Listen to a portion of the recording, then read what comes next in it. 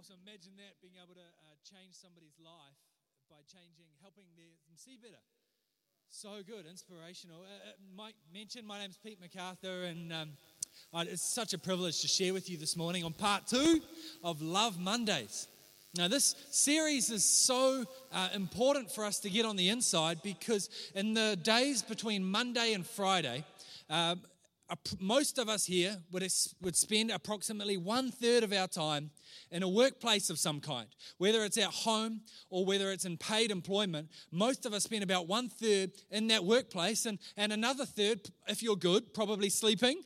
And then the rest of your life gets crammed into that final third, that final 8-hour gap. And so the workplace takes up a huge portion of our Monday through Friday. I wonder if what your first job was. One of my first jobs, it wasn't the very first one, but I was working for my father in a small factory, and my job was to do all the donkey work around the factory, and part of that was to label mats. The factory produced children's mats, among other low-cost mats that would go into different stores around the country, and part of the job was to have stacks and stacks of these mats to label. I don't know if anyone's worked with a labeling gun, but it's just a small little handheld gun that you would, with a long needle at the end of it, and you'd put it through whatever you're trying to label, pull the trigger, and then a little bit of plastic would shoot through, and it would label the thing. And it's just mind-numbing work. The task of putting a label on something takes 5 seconds, just bang, it gets it done. I just have hundreds of these things, just repetitive work, and I really did not like that job. In fact, I don't know, I might not actually tell my dad to watch this one. He usually watches my messages, but I won't let this one slip because it was not a great job. But the hardest thing about that job was that the more grumpy you got, the worse your attitude got, the more likely you were of plunging that needle into one of your fingers.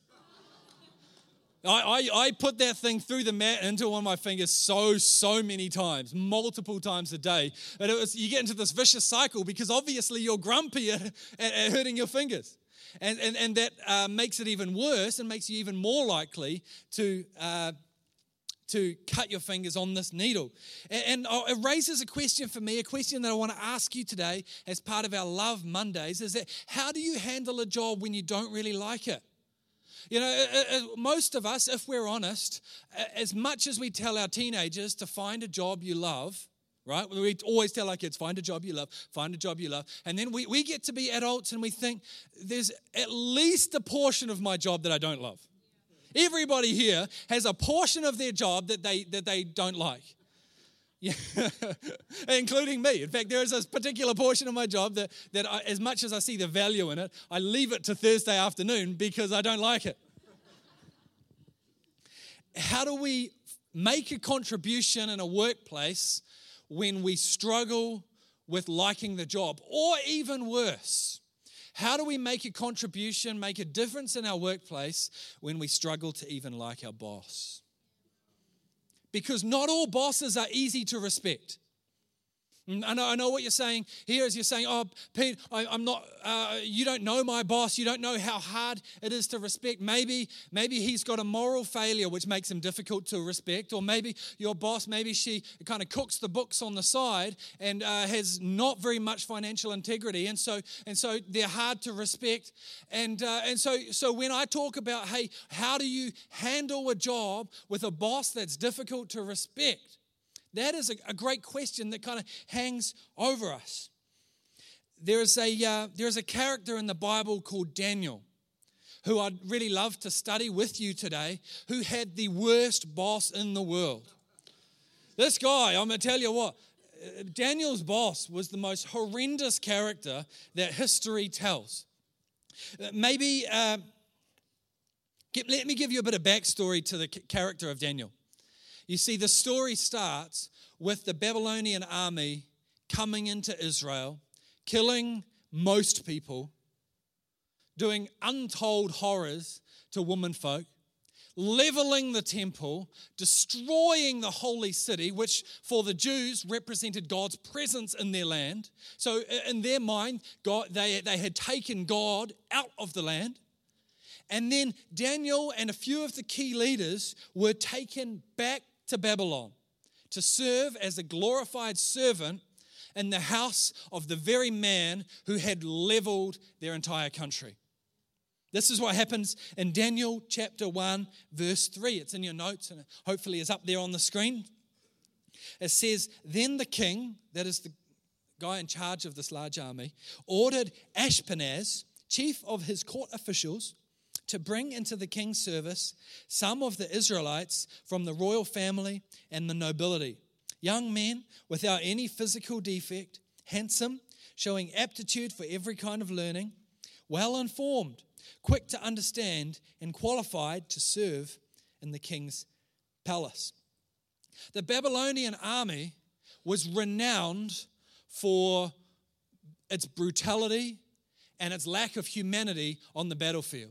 In fact, there are stories that history tells us that I can't even mention because they're just far too brutal. There might be children here, and so I won't mention them, but all of us to say that they were some really brutal people. Their torture techniques were insane.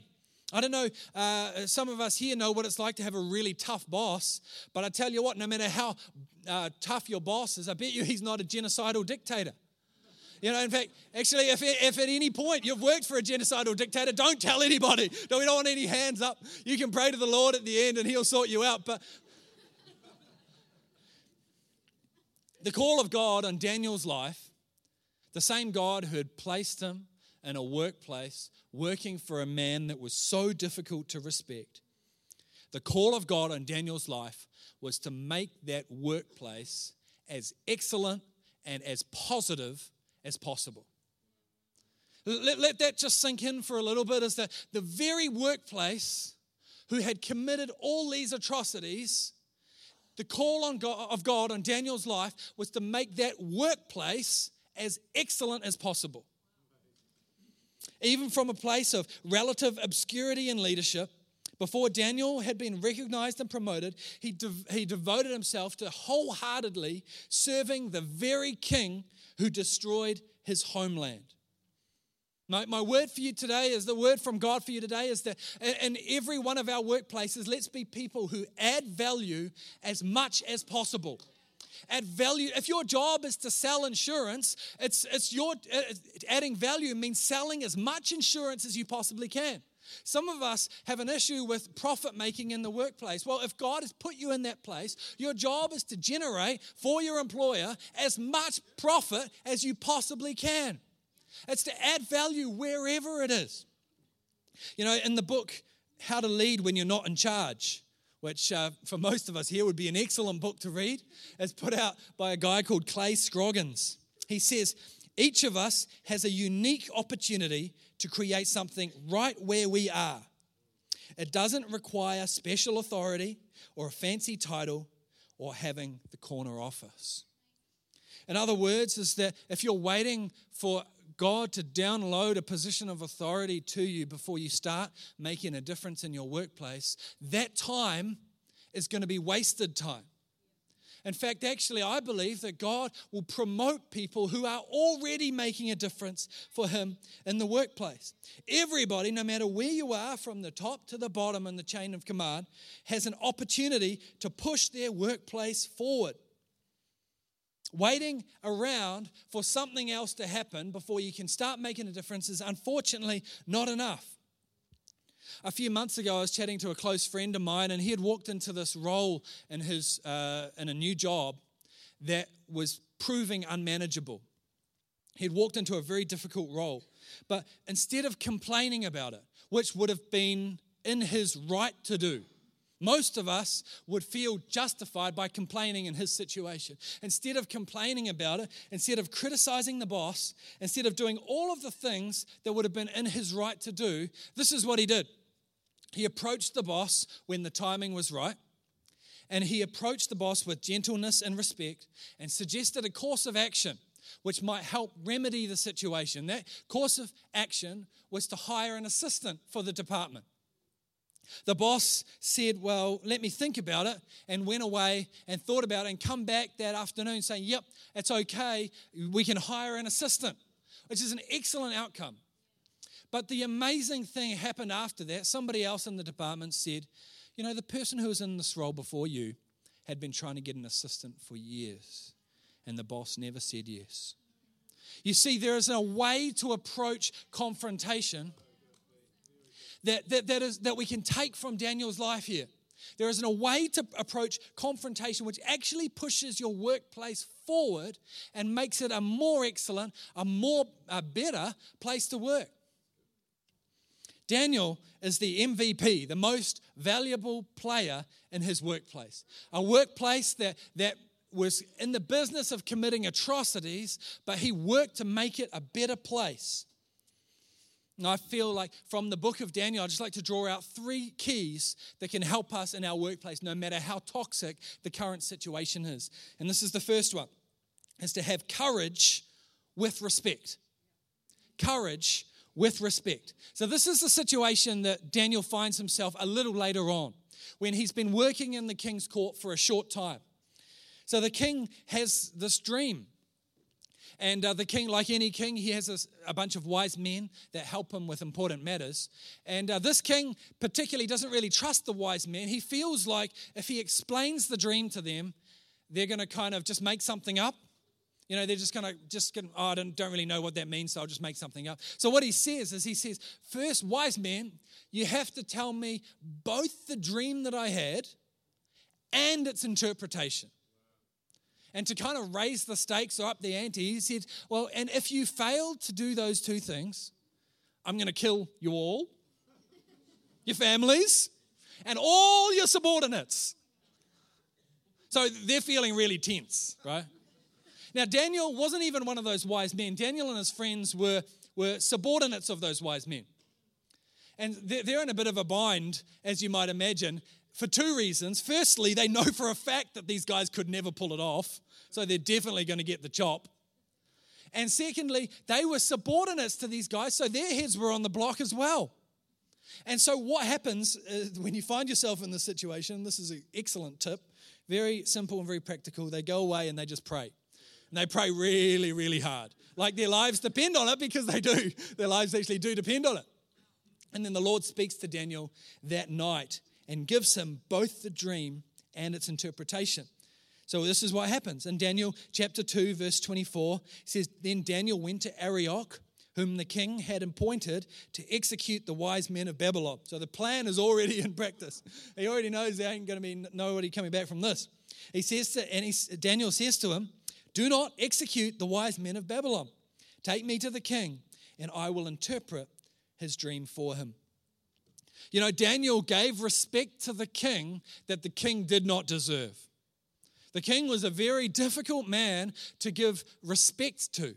But Daniel chose to give him respect because he knew that courage and respect working together was a powerful way to extend influence into that workplace. Influence that would later be used to build the kingdom of God. And often we find ourselves in this trap that either we fall into one of 2 categories.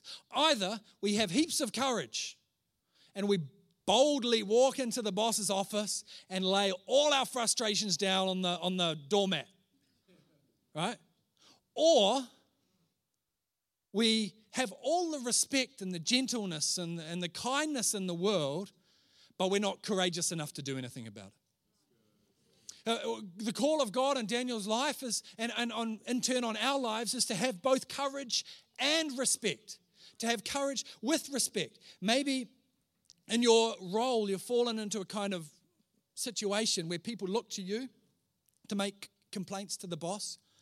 You're loud and out there, so people kind of give you complaints for you to take to the boss. And what you need to know is that your complaints will always fall on deaf ears if they are not handled with gentleness and kindness and respect. The flip side is also true, that perhaps you struggle with the opposite and struggling to make your requests heard. Let's be people who have courage to go into difficult and confrontational situations and have the courage as well as the respect and the gentleness in those situations. Now, one thought that I've kind of taken on as a bit of a principle for how I live my life is this thought that has challenged me deeply. You can either have a big old complaint or you can help affect change, but you can't do both. It depends on what your perspective is. If all you want is to be heard, then by all means, have a good old complaint. But if you actually want to see something shift in somebody's life, then you need to do things a little more differently. You can affect change, or you can have a complaint, but you can't have both. Daniel helped save his entire department by showing courage and respect together in equal measure.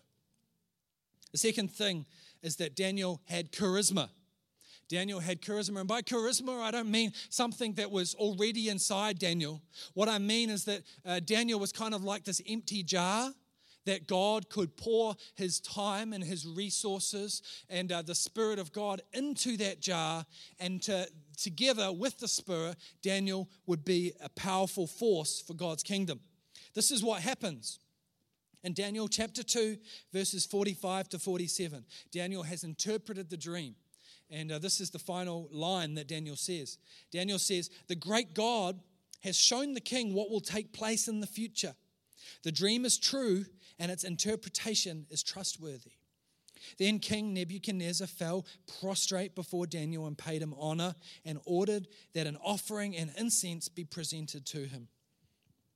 The king said to Daniel, "Surely your God is the God of gods and the Lord of kings, and a revealer of mysteries, for you were able to reveal the mystery."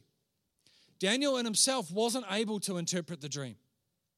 There was nothing on Daniel's life which gave him an innate ability to interpret dreams, but because he was this empty jar that was available for God's purpose, God was able to pour his Spirit, his resources, his wisdom into Daniel, and Daniel, in partnership with the Almighty God, was able to effect change. The Apostle Paul puts that idea kind of like this. It says in 2 Corinthians 4, verse 7, "But we have this treasure in jars of clay to show us that this all-surpassing power is from God and not from us." To the person who's going through a tough season at work, and you're feeling the pressure, maybe even as I'm speaking, you're feeling the pressure to be the force in your workplace to change it. You need to know that the Holy Spirit is within you, that at most you are, like Paul says, a clay jar. But inside your jar of clay is the Holy Spirit who is alive and active to change your situation. It's the power to change is not on you. It's on the Spirit living within you. So here are some practical things you can do. If you're walking out of here knowing that tomorrow morning you're going to go into a workplace or an environment which is difficult, here are some practical things you can pray for. Firstly, you can pray for clear guidance on what issues you should respond to. Not every issue requires a response from you. In fact, I've learned that there are probably only 1 or 2 issues per week that you can weigh in on. Everything else you have to ignore. So what issues is God wanting to bring to your attention so that you can lean into? Get guidance on that. Secondly, to have some divine conversations with your co-workers.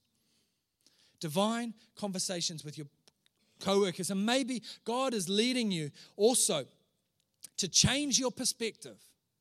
You can pray, "God, change my perspective so that I might see these issues in my workplace as you see them, not how I perceive them." So often breakthrough is simply a matter of perspective. Daniel was not someone who was afraid to be the empty vessel.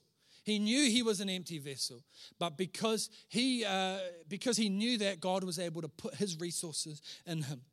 The final thing that we see in Daniel's life, which made him stand out, be the most valuable player in his workplace, to add value and a contribution to his workplace, is his character.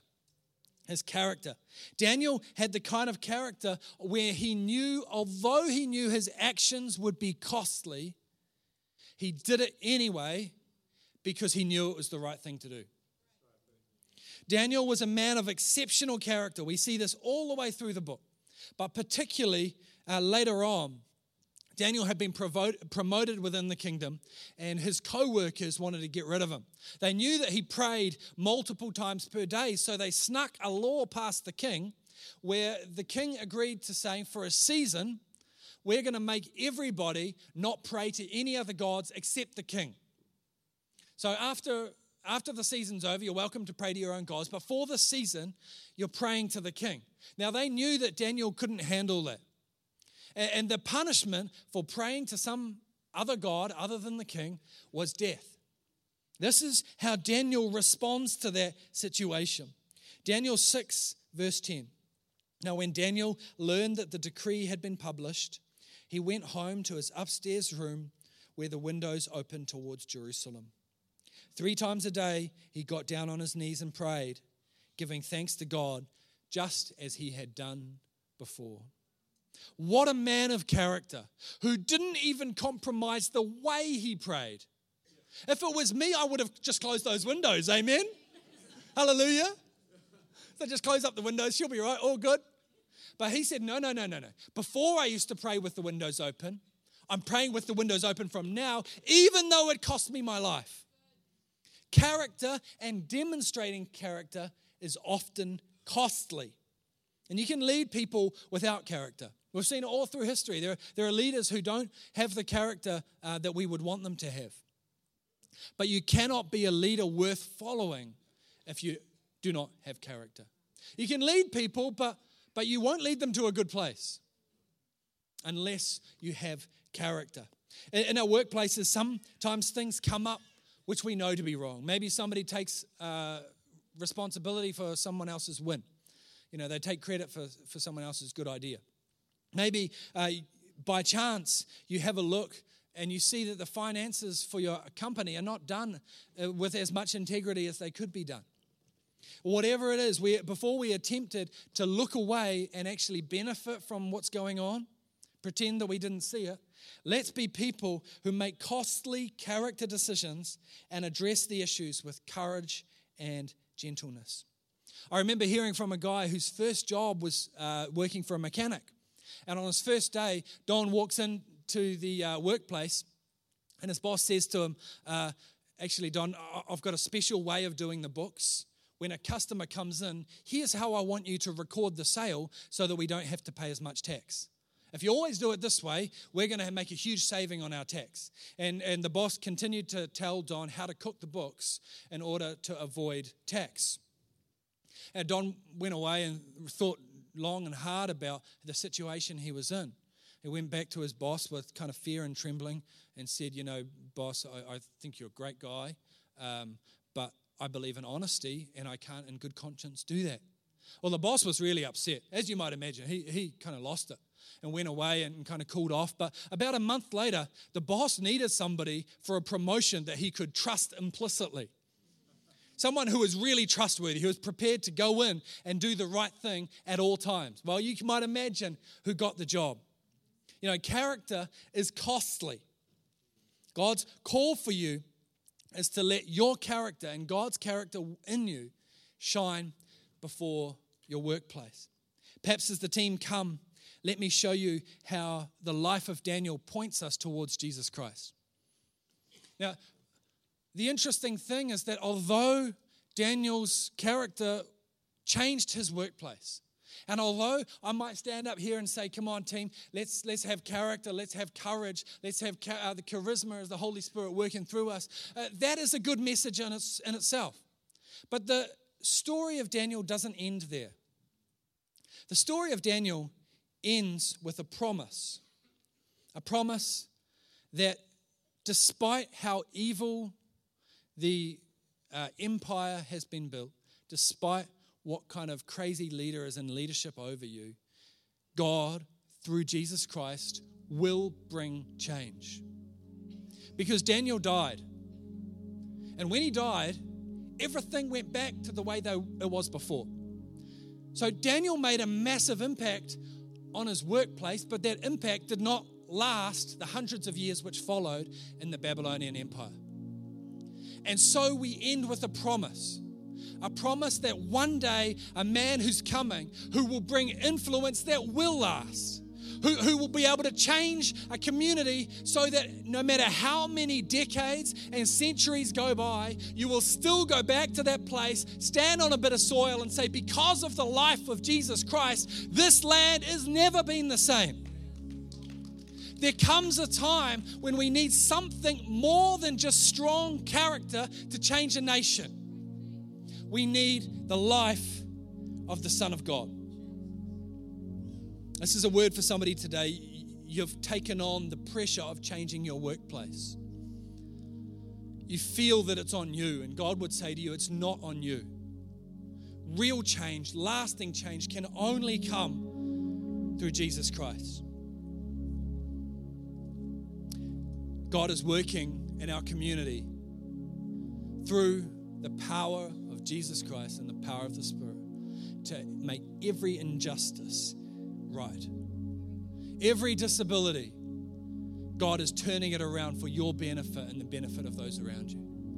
Every inequality in a system that seems so fraught with inequality and injustice, every inequality He will make right.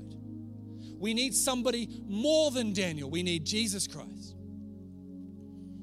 It will all be made new through Christ Jesus. As we close this morning, do you remember the rugby player Michael Jones? Michael Jones was one of my heroes as a kid. In fact, I met him one day. Our family were up in Opanoni, and I met him with his mate, Ronnie Clark, who also played for the All Blacks. And that was a great day for me as a young boy. But as a committed Christian, Jones would often share his faith publicly. And I remember reading about somebody asking Jones. He says, Michael Jones, you're a committed Christian. How is it that you can make tackles so strong? Because Jones he would just cut people in half, he was just really intentional on putting people on the ground. And so Michael Jones said, well, the Bible says that it's better to give than receive. Hallelujah, what a man. I remember in the late 90s seeing him play for the Auckland Blues, and we were there at Eden Park after the game was over. The first thing he did was drop to his knees and pray publicly in front of thousands of people, thanking God for the game. Michael Jones was somebody who captured that excellence in his workplace was required, but not enough. What was required for him was to have courage, make costly character decisions when he chose never to play on a Sunday, and to let the Spirit of God indwell him and make an impact in his workplace. Ultimately, God did in the rugby community, in fact, the New Zealand community, what Michael Jones could never have done. He changed a nation. Something Michael Jones could never do. God used Jones as an empty vessel to bring change to New Zealand. Let me tell you this morning that God can use you in exactly the same way. Is to have courage in your workplace. Let the Spirit of God fill you and overflow into your workplace around you. And to make costly character decisions simply because you know it's the right thing to do. Maybe you're here today and you're saying, Pete, all this talk about God and Jesus, and I'm honest, I don't really even believe in Jesus, you might be thinking. Maybe you've known Him in the past and had a relationship with God, but you've walked away. I'd love for you in just a moment to say a very simple prayer with me and with everybody else here. The truth is that God loves you and He made you. He has a great plan for your life. And we all sin and we all mess up, but sin separates us from having a thriving relationship with God. But God in His grace sent His own Son Jesus to die on the cross. And when He died, He took on Himself everything that you and I were due for our sin. He gave us forgiveness for our pasts. He gave us new life for right now. And He gave us hope for the future and eternity with Him.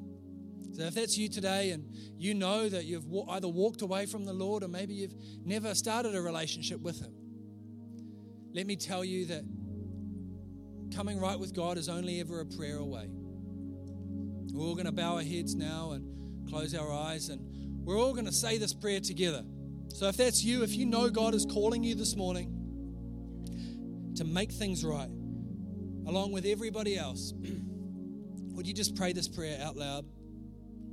You say, God, today I surrender my life to you. I know I've sinned, but I believe that, Jesus, you died for me.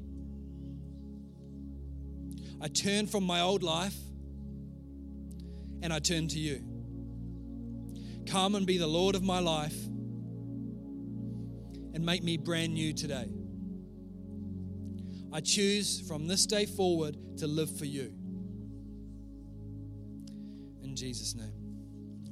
With every head bowed and eye closed, I just want to give people an opportunity to say, yeah, that was me. We'd love to get alongside you and get a Bible into your hands and maybe even talk about your next steps from here. With every head bowed and eye closed, if that was you, would you just pop your hand up nice and high? Is there anybody here this morning? Bless you, sister. Awesome. God, we just thank you that you're at work here. Thank you, Lord, that like Daniel and the Iceman, Michael Jones, you are calling us to make a difference in our workplace. No matter what our role, whether it's caring for a loved one or looking after children or in paid employment, would you, Holy Spirit, be showing us where we can add the most value this week? In Jesus' name, amen. Awesome. Come on, what a great message. Thank you, Pete. Come on, what